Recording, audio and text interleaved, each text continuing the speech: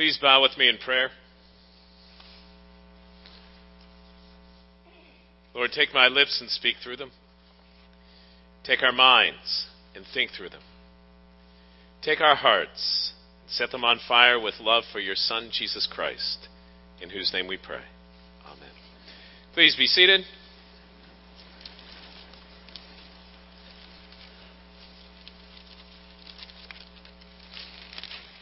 Well, if you got here just a minute or two after the service started, you missed Nathan's announcement about the Super Bowl. But this is Super Bowl Sunday. I don't know how many of you know that. Do you realize how I think everyone knows it's Super Bowl Sunday? Pre-game has been going on for 2 weeks. Really? And I don't know how many of you have seen any television so far this morning. I turned on the Weather Channel sometime between 5 and 5:30 this morning. I get up, spend time with the Lord, and then I get breakfast, and then I sit down and watch the Weather Channel and see if there's any news on. And first thing, I turned it on to watch the weather, and they were covering the Super Bowl weather. You can't get away from it. We are surrounded so much by the Super Bowl. And I like football, by the way. And I will probably watch the Super Bowl game, at least for the most part. But the reality is, it just engulfs our life. What is it about the Super Bowl? Let me tell you, it's not just the football. You probably realize that. There's so much more to Super Bowl Sunday than just the football. I mean, party boy Nathan. He's been talking about it for 2 weeks, and he's so excited. You know, so much time has been spent with logistics and lining up the food. And Norm Galloway, Mr. Technical Support, has the large screen TV ready to go. So if you don't have a place for Super Bowl Sunday, there's going to be food and there's going to be a large screen TV. You can go over to this new building that we have over by the Ministry Center. Right? Yeah, there you go. But it's not just the football. When you watch, if you watch any of the pregame, and even when you watch the football, you will hear side discussions about other aspects of the game. So-and-so makes so much money. So-and-so is going to be a free agent this year, and this is going to be a showcase for them. The physical prowess and strength of these athletes. And then the other physical attributes of the cheerleaders. The halftime entertainment. And what actually more people are interested in than just the football itself. What is it? The commercials. It's exactly right. There is so much that's focused on the whole event. The food. The planning for the food. Even the fact that I mentioned food, you're already thinking about your brunch, if not later on, what you have.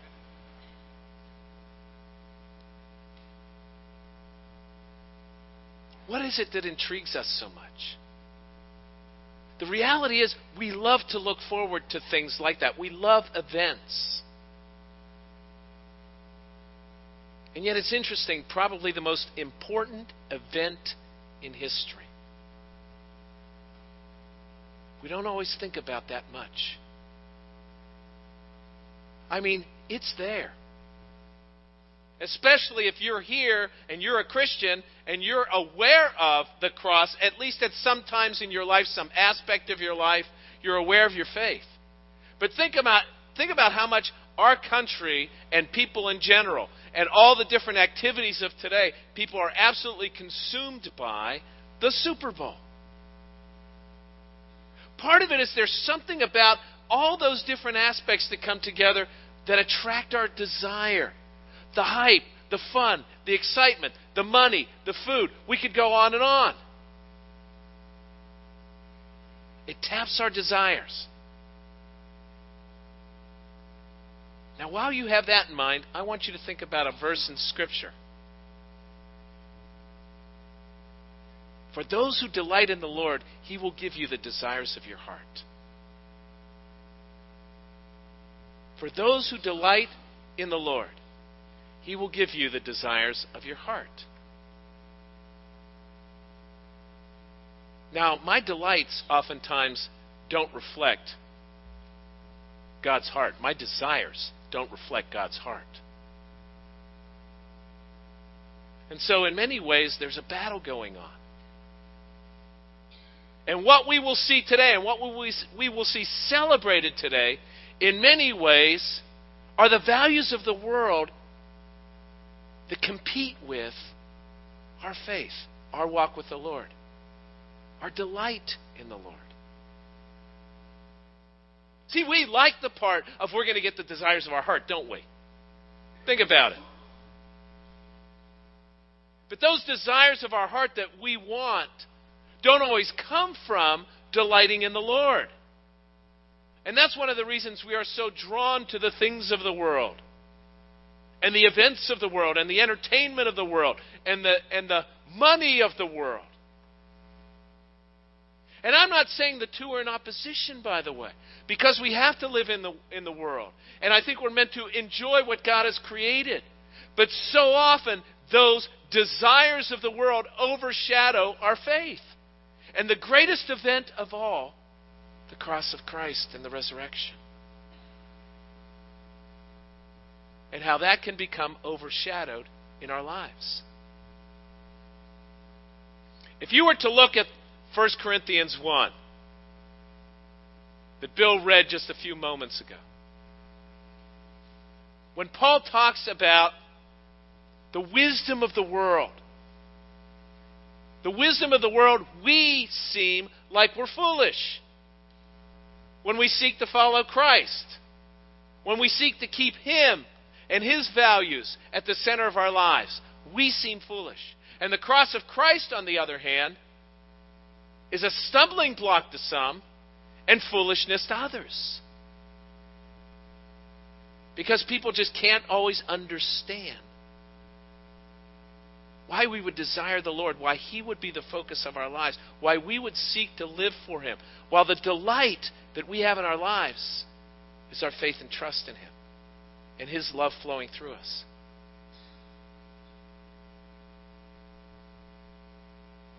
You know, if you think about what Paul is writing, the wisdom of the world, so much in our world puts down Christianity because we really are, in many ways, not informed. If we really understood what is taught in science, would we really buy into what the Christian faith says? As if they're competing with one another. And see, I don't think so. Many of us went to this conference last week called Mere Anglicanism, and these brilliant professors were talking about how really, in many ways, what we see in science, what we see in creation, confirms our faith. And so often that's contrasted. And so, what do people in our culture invest in? Take the values of the Super Bowl. Take what I just said about wisdom. See, we want to invest in success, and success is often translated into being educated. That's another value of the world. And so we want to make sure our children go to school. We want to make sure they study. We want to make sure, if they're not going to be athletic or beauty queens, that they're getting a good education so they can be successful in the world. Are we that committed to making sure they know the Lord and they're studying the Word?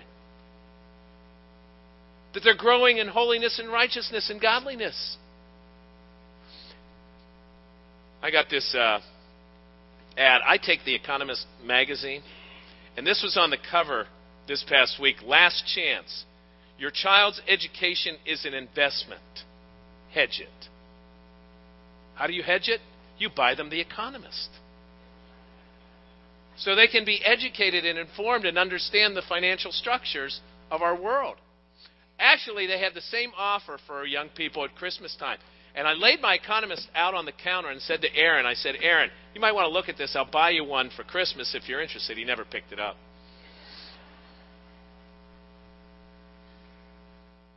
So I showed him again because, they've been offering this new opportunity. It's $96 for a year's subscription. And really, I thought what would really entice them, what they're trying to entice people with, is you get a free gift. You get a free T-shirt.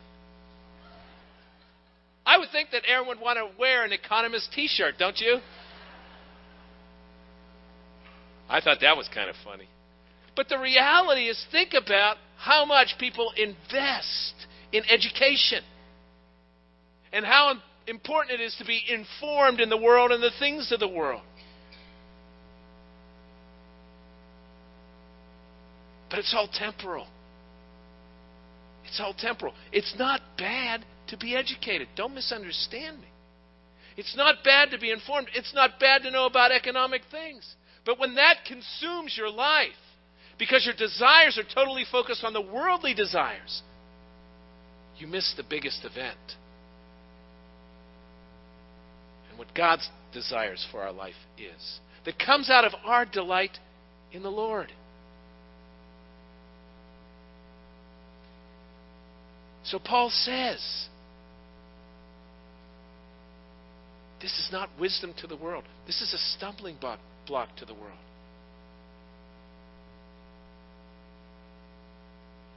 But we see Christ and Him crucified. Because that's our life. That's the most important event. Now, with that in mind, I want to go to Jesus' first sermon. Jesus' first sermon, and the first part of that sermon, are the Beatitudes that you have in front of you. And in the Beatitudes, what you see Jesus do is take the values of the culture at His time, which frankly are not unlike ours. That people were religious but really didn't necessarily have a heart for the Lord. Really seeking His will and desires in their life. They were doing the sacrificial system. They were doing the right religious thing, but they weren't wholly given over to Him. Where what also dominated the culture of His time was physical prowess, the Roman gladiator. Worldly success. Going to the schools that were going to make you intelligent. All that existed then. And what Jesus said is, this is what will make you blessed. And so He lays out these Beatitudes. And the way He lays them out, they're intermittent, but there's really three categories that come through as you read through these Beatitudes. One is our transformation within. The second is then how we handle other people, how we deal with other people. And the third is our relationship with God. He begins with that transformation within that would fly in the face of the Roman culture and in many people today in our world. Blessed are the poor in spirit. The poor in spirit. It means that we are going to empty ourselves. See, in a world that says you need to be affirmed, you need to have that self-worth. And so they want to elevate us and build us up when in fact what we need to do is empty ourselves and be filled with Him. That's when we're blessed. That's when we know this love flowing through us. That's when we know the peace that passes understanding. Is when we empty ourselves. God doesn't tell us to be poor in spirit so that we feel guilty and shame and sadness. That's not the point. So that we confess that we can't transform ourselves. That we're like alcoholics who say we're powerless. Or drug addicts that say, I can't do this. That we have sin in our lives and we have desires that reflect the values of the world that are in contrast to His Spirit. And so we repent. And we empty ourselves. Blessed are the poor in spirit, for theirs is the kingdom. And then another of the Beatitudes, blessed are the pure in heart. Blessed are the pure in heart. As Psalm 51 puts it, that we ask God to wash us, cleanse us, and give us a clean heart. One that doesn't have all these desires, these agendas that are self-seeking and self-serving, and end up using and abusing other people. That are laden with sin that wear us down and burden us. See, when we have this repentance take hold of our lives, and we're able to let go, blessed are the pure in heart, for they will see God. And they will experience this blessedness that He promises. See, when we experience that washing and that cleansing and the emptying of ourselves so that we can be filled with His Spirit, then we begin to learn what it means to be able to live for others and love others. Blessed are those who mourn. Now, we all mourn. We all grieve. We all lose people that we love. And we go through health crises and challenges. And we read in the Scripture that Jesus wept at the death of Lazarus. But Jesus also mourned at other times. And one such example is when He was riding up to Jerusalem. And He saw Jerusalem, what we were talking about before. It was so corrupt. The religion of the land was corrupt. There was corruption amongst the people, and Jesus wept. Jesus wept. And He talks about how they killed the prophets. He was mourning for a people that really didn't understand what God's desire was, what God's love was all about, taking delight in Him. And so He mourned over those who were lost. That's the kind of heart that He wants for us. Blessed are the meek. Again, it gets to that whole idea of emptying ourselves, that we lift up others instead of constantly lifting ourselves up. That's a challenge in our culture, where we always want to hear how good and wonderful we are.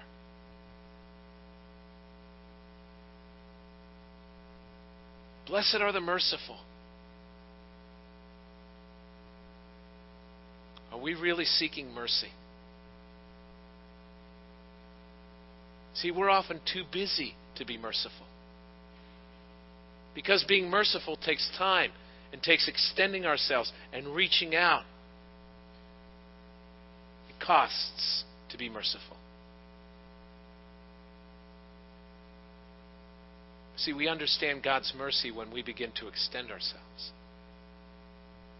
Blessed are the peacemakers.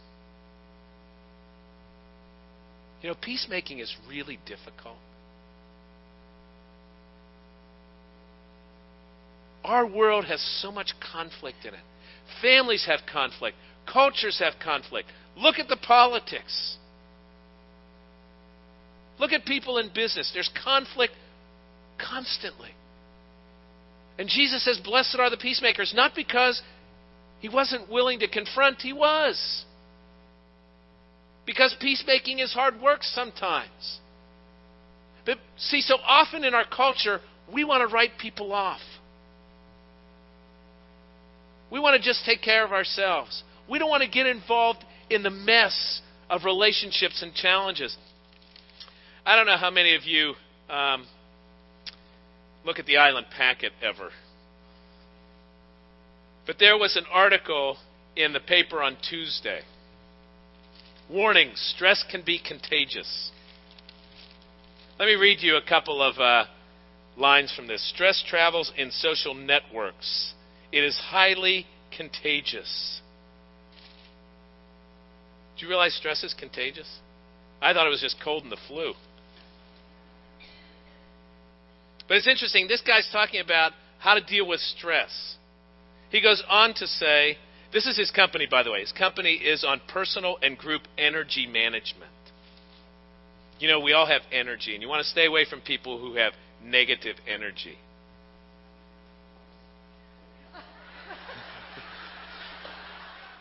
That was very self-sacrificial of you. Nathan's going to leave because he has negative energy. Is that what that was? Okay, good. Okay. That was actually pretty good. Stay in touch with it so you're not lost in their energy. You know, what we're trying to do here is we're trying to avoid negative energy. We're not really trying to reach out and love people that are challenges. And here's the kicker. As for getting away from the irritant, that's not always a viable option. How would you like to be referred to as the irritant?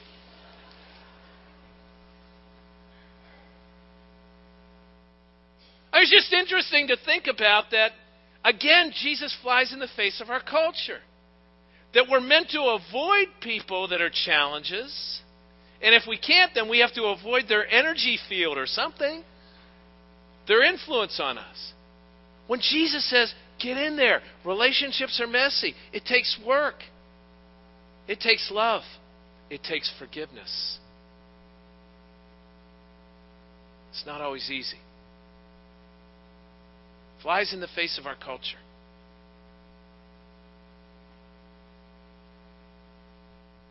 And we come to the last focus, which is our walk with the Lord. And there's two other Beatitudes left.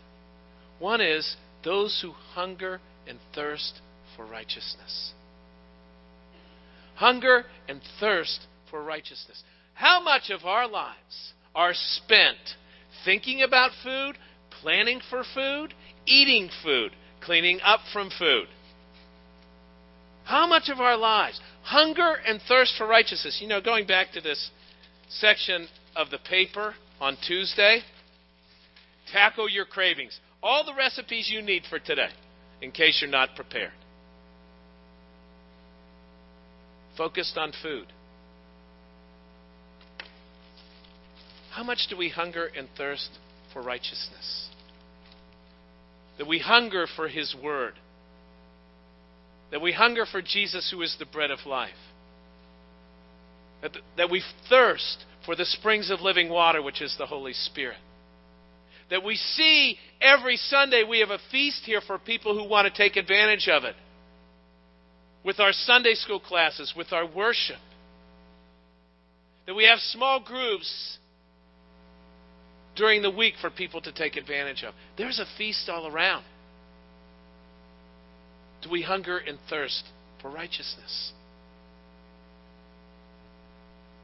And blessed are the persecuted, who reviled and rebuked because of my name.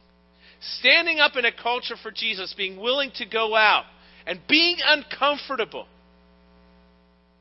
Because what we realize in the long run is that when we stand up for Jesus, when we know we're walking with Him, when we know His Spirit is working in our lives, is when we feel filled. Is when we feel blessed. We're not wondering. We know. We know that He's in our lives.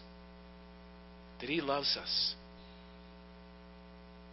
And that this is about an eternal destination. See, every desire that you would have filled for this life, any desire that you will see reflected during the Super Bowl today, has to do with this world. It's short-sighted. It's temporal. He has an eternal perspective. He wants to be with you for all eternity in His love.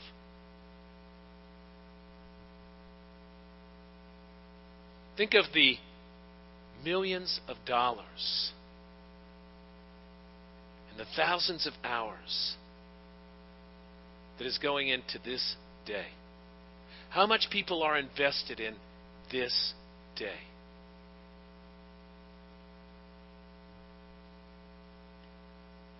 The cost of commercials. Think about the millions of dollars that people are spending to try to become an athlete of this stature.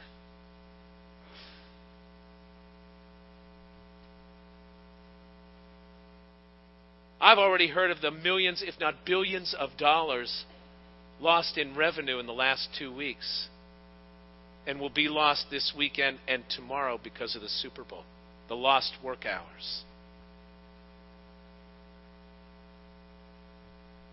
It's amazing to think about how much we invest as a culture in an event that happens today. And by comparison, I don't know how many of you have heard this. The Olympics are coming up this week. Did you hear that? Kind of pales in comparison. They've spent billions of dollars just getting buildings ready to host it. And they say they will never make up enough money to make up for what they've invested in it. And then, of course, you got the terrorism that's threatening it. See, all of these things get our attention. All of these things tap into us. The desires of this world that we live into. The money, the fame. Even the terrorism that taps our fears and our fascination. And if something happens, how people will be glued to the TV. And it will dominate our conversation. It's all temporal. God wants us to live in this world. God wants us to be a part of this world. Jesus came and died on the cross for us in this world. But He doesn't want us to reflect the desires of this world. That our delight would be in Him. That the desires of our heart would be His desires for our lives, for the people around us, and for the world. There was an event that happened 2,000 years ago. And that event should be our focus and make all the difference in our lives today and every day. Please bow with me in prayer.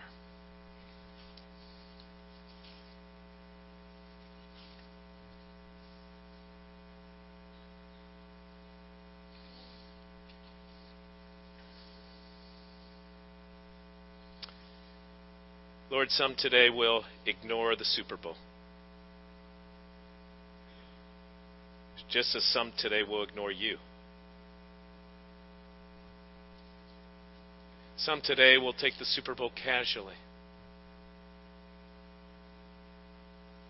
Just as many take their faith casually. Some today will strictly want to be entertained by halftime in the commercials. And some want their faith to be all about entertaining, pleasing me.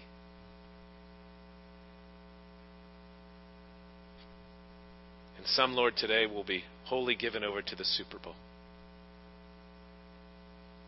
a temporal event, a party, and filling their desires. Lord, I pray that we would be so committed to you.